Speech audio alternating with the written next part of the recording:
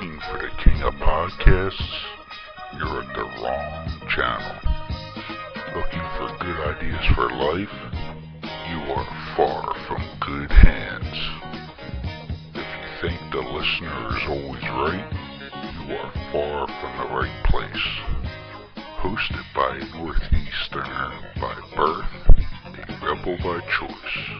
If you want a host that floats between love and madness, then play on and listen to Crazy Train Radio.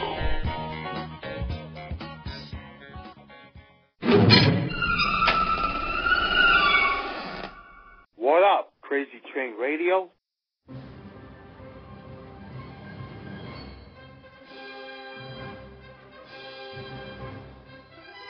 You want answers? I think I'm entitled. You want answers? I want the truth! You can't handle the truth!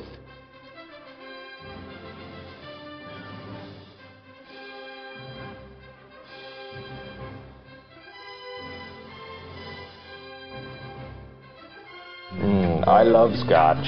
I love scotch. Scotchy, scotch, scotch. Here it goes down into my belly.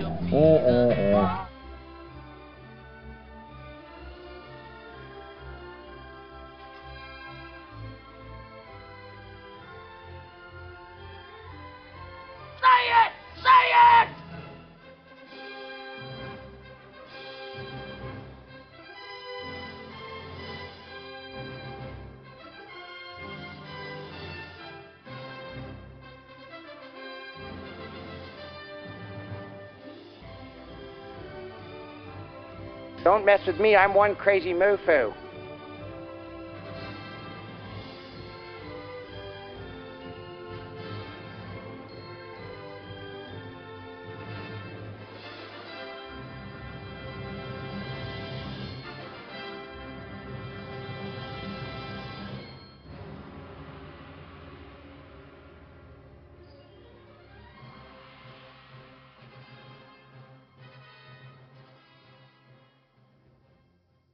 Not all football helmets are created equal.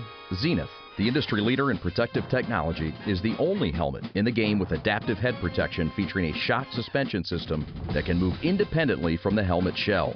Headquartered and developed in Detroit, Zenith is committed to player safety and revolutionary innovation. Zenith is proud to protect athletes at every level from Pee Wee to the pros. Learn more about the Zenith difference at zenith.com. That's XENITH.com.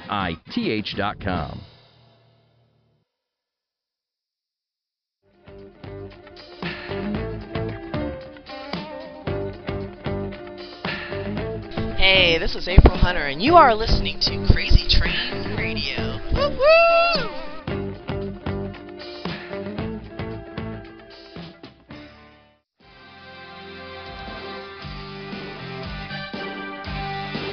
Hey folks, it's your least favorite host in the podcast world, the Croc, Jonathan Steele. And boy, do we have a good one for you today. This gentleman on the phone we are happy to have because he is a prize currently at Brooklyn, New York, and also proud graduate of Queens College, his background being in communication and journalism. This man is also a long-time pro wrestling fan that began writing stories for pro wrestling at the age of 19.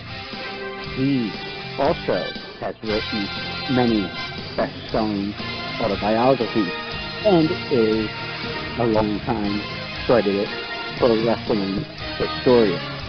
But besides pro wrestling, there's been Maxim, Men's Journal, Huffington Post, Playboy, The Village Voice, and USA Today, just to name a few other outlets he's written for us.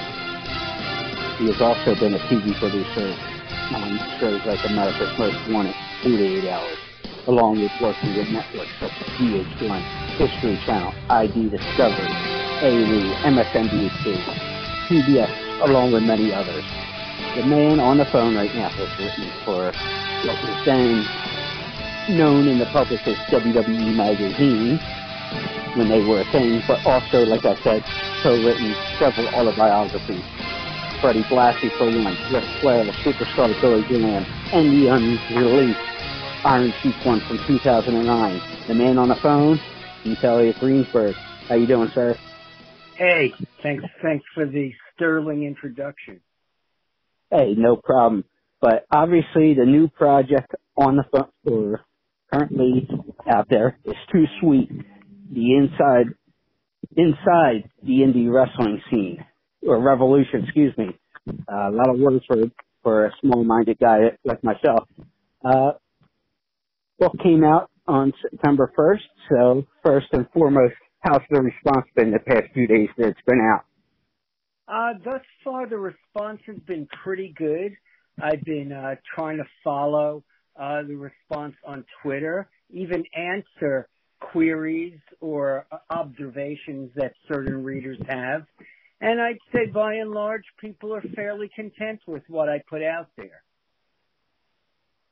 Well, obviously, you have the credentials for writing about professional wrestling, as I just gave a little tidbit there of things you have done.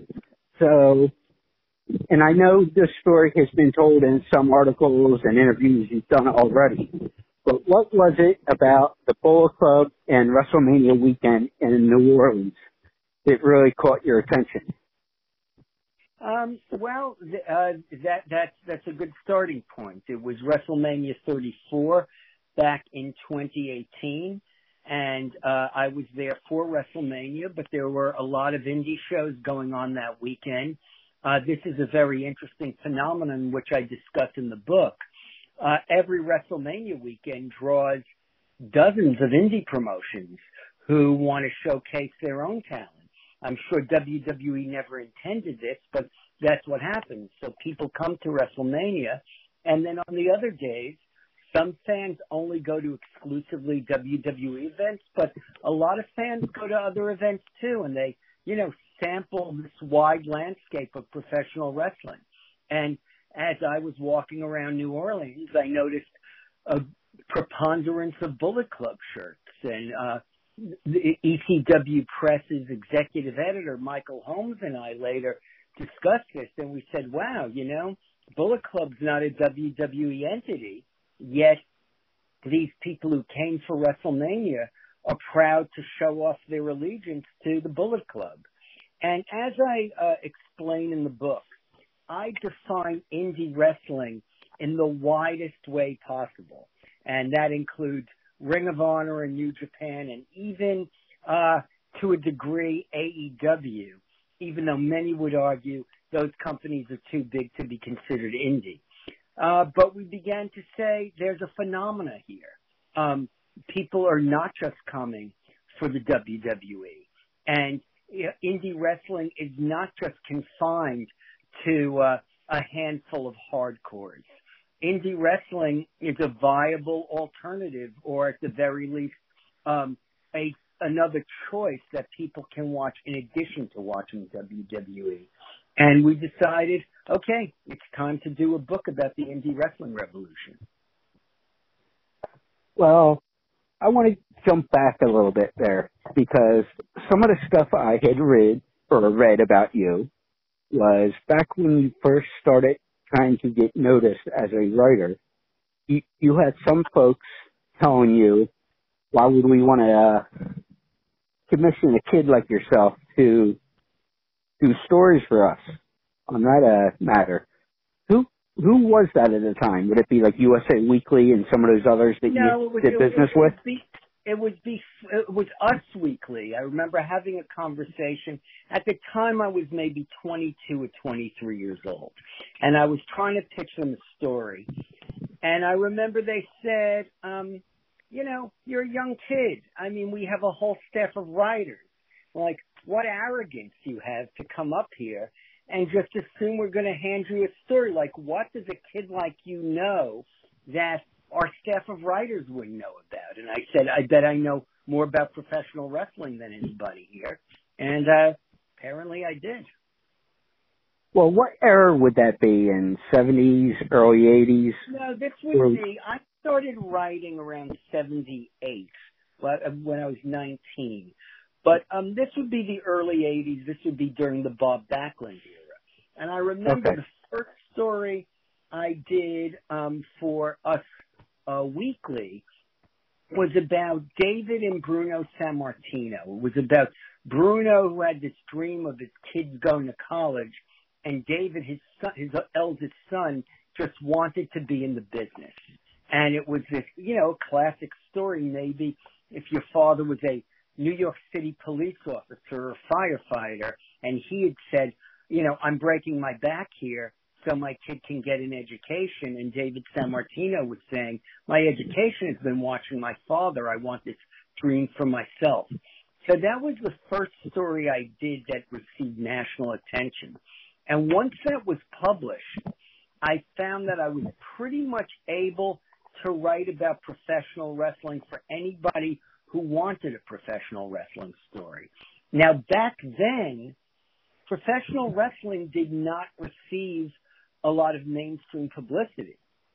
So when a mainstream story would appear about professional wrestling, people in the industry were aware of who wrote it, because this is right before the Hulk Hogan era. And as a result, when I would then introduce myself to people in the wrestling business, my reputation to a minor degree preceded me.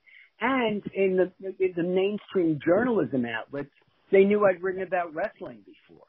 So, I was able to work both sides, which wasn't bad for a young kid. Which would lead me to my next question in terms of, from what I had read and heard, you were hired at WrestleMania to work for the company and the new magazine. I wasn't hired at WrestleMania. I was at WrestleMania 1, and I was writing for Us Weekly. I was doing a story for Us Weekly, and I was freelancing. I believe there was also a heavy metal magazine called Faces, and I was double dipping. I was doing a story on the Rock and Wrestling connection for them.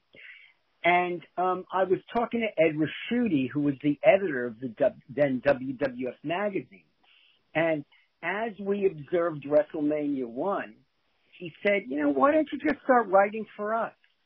And, a couple of weeks went by, but he put me on retainer. I think initially he assigned me a few stories to see if I would work out. And he brought me backstage. And I remember Vince McMahon seeing me, and he knew I wrote for all these different outlets. And he was a little taken aback, like, wait a second, what's this guy doing wandering around backstage, And Ed Raschuti said, no, he's working for us now. And, I remained on retainer with them for 22 years.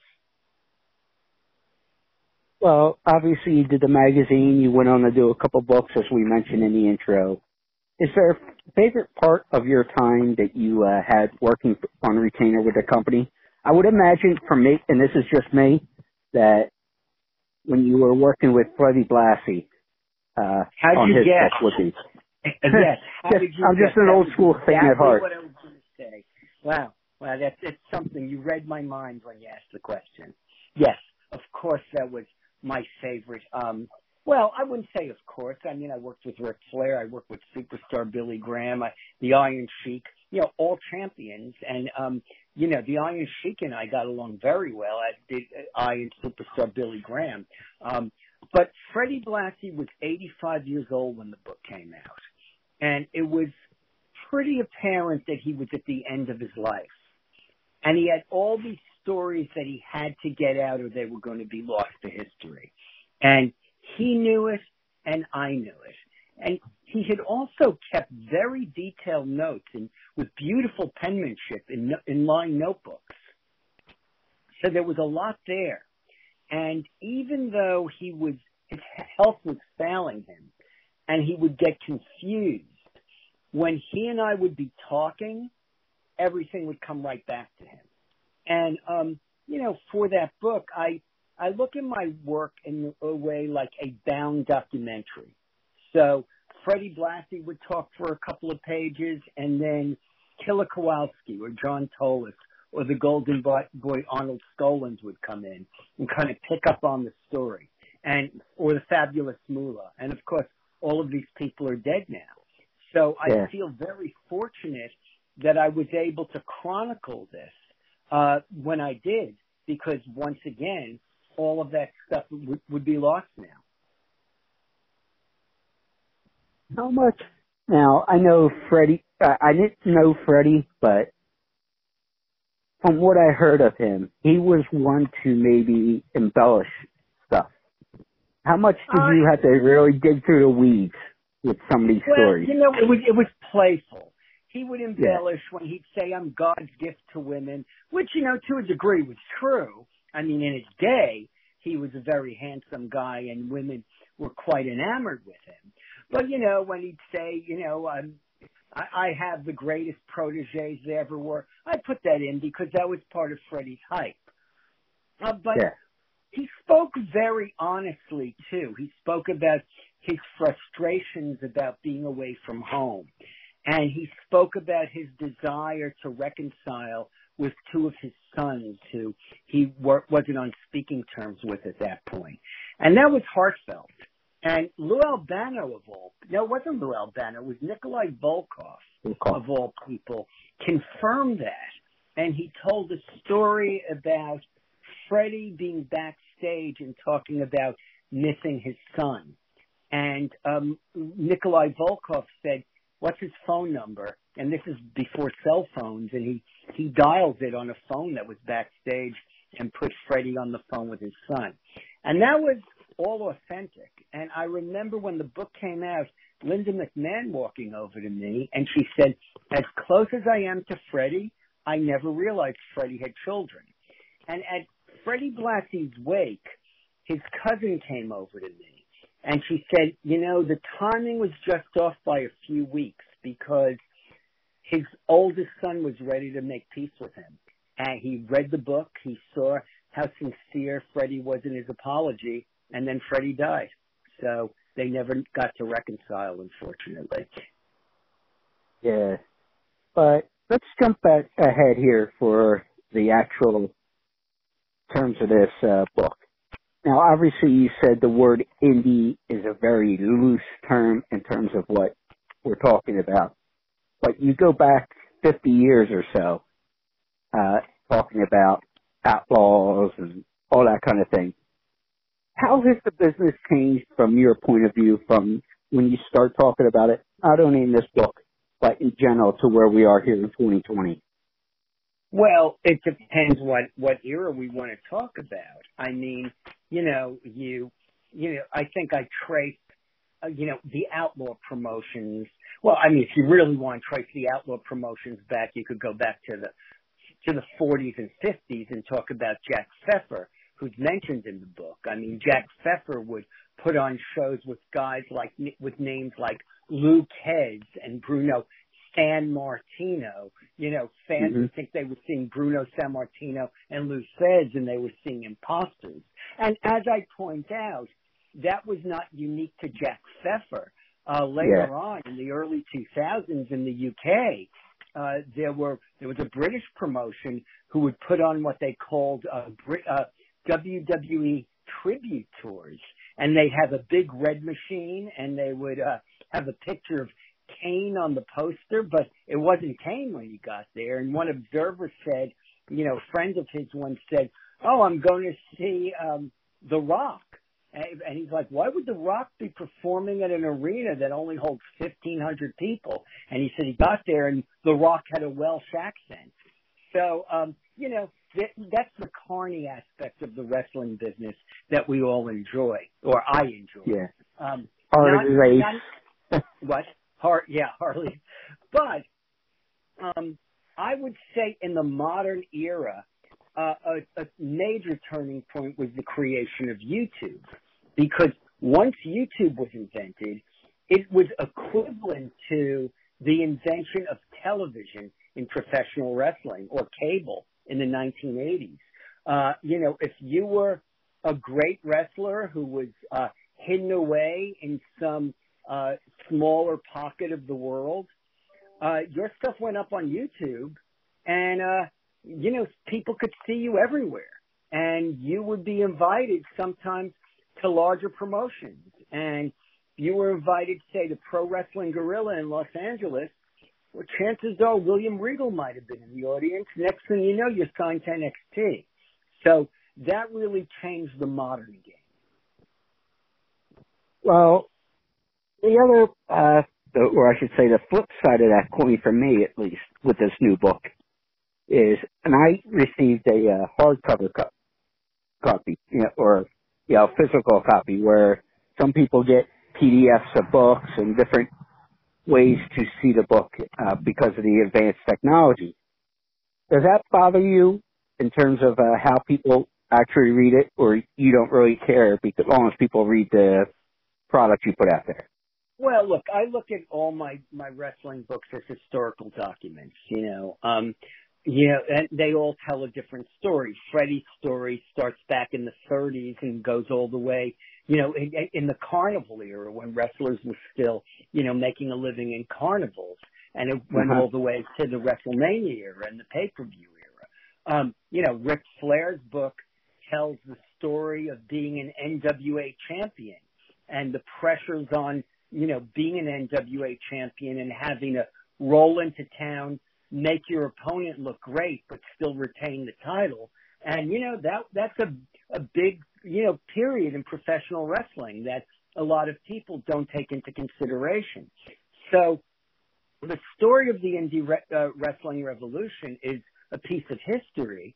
And, if people are reading it online or they're reading an audio version or they're reading the hard copy, good, because they're actually learning about this thing we all love. Exactly. Now, obviously, you had a chance to talk to guys like Joey Janela and, from different eras and companies when doing your homework for a book here. Does the current product intrigue you, being a lifelong fan but also a historian?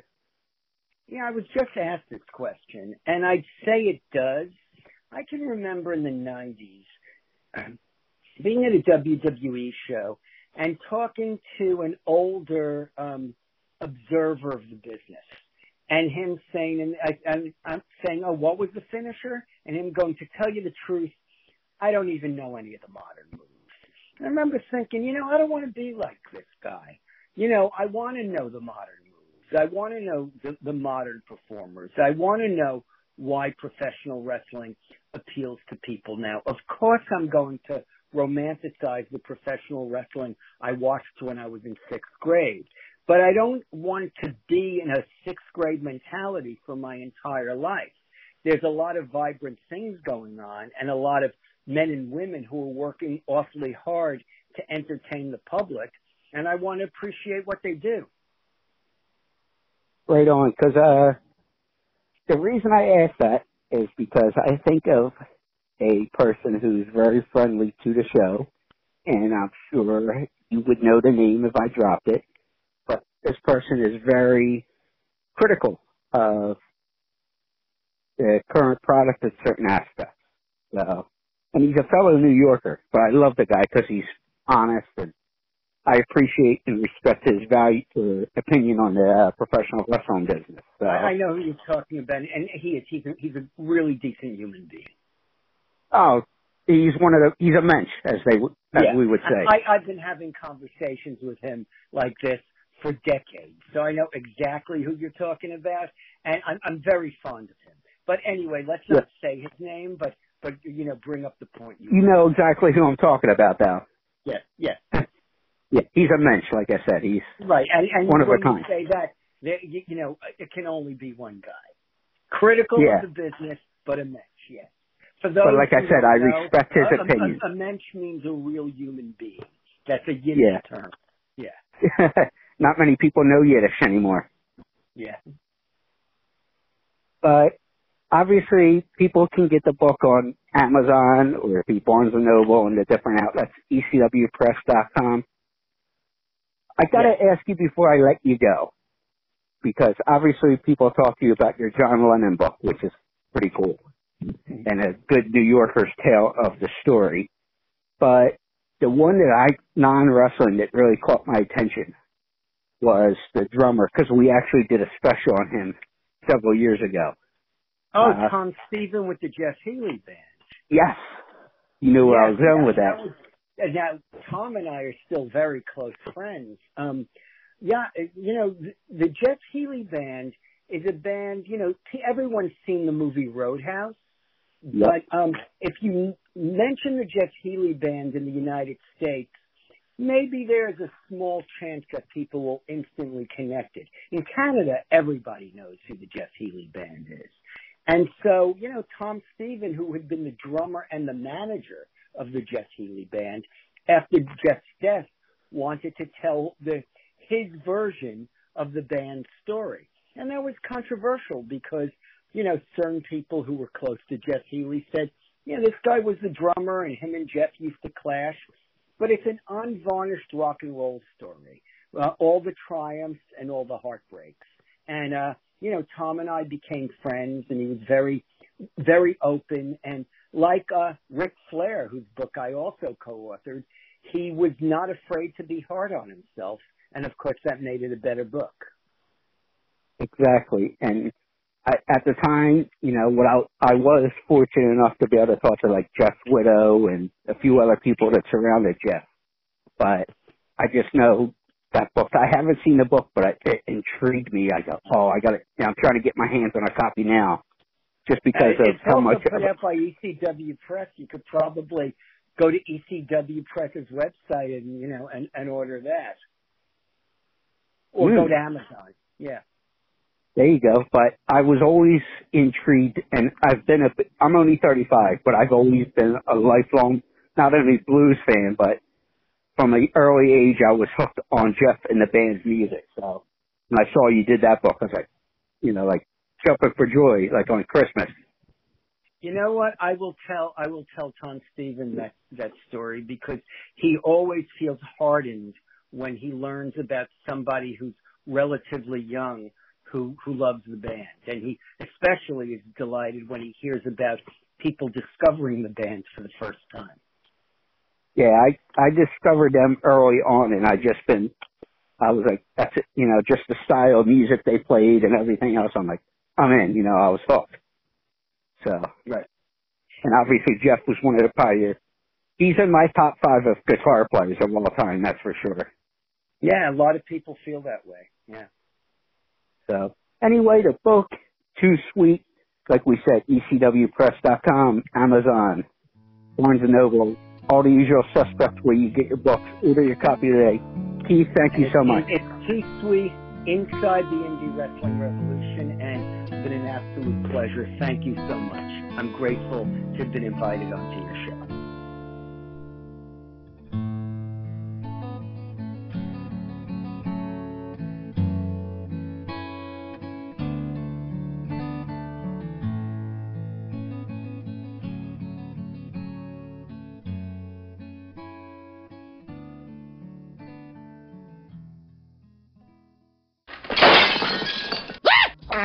With over 30 years of experience and a superb reputation for being a detail-oriented company, Lacey Cleaning has some of the highest work standards in the cleaning business. That's the fact, Jeff! Whether it's carpet cleaning, tile, grout cleaning, new construction cleanup, rental turnovers, vent and duct cleaning, odor elimination, office and or business cleaning, power washing, residential cleaning, you name it, they do it. Check them out. To contact them today, laceycleaning@gmail.com, or call them at 609-709-8536. That's what I'm talking about.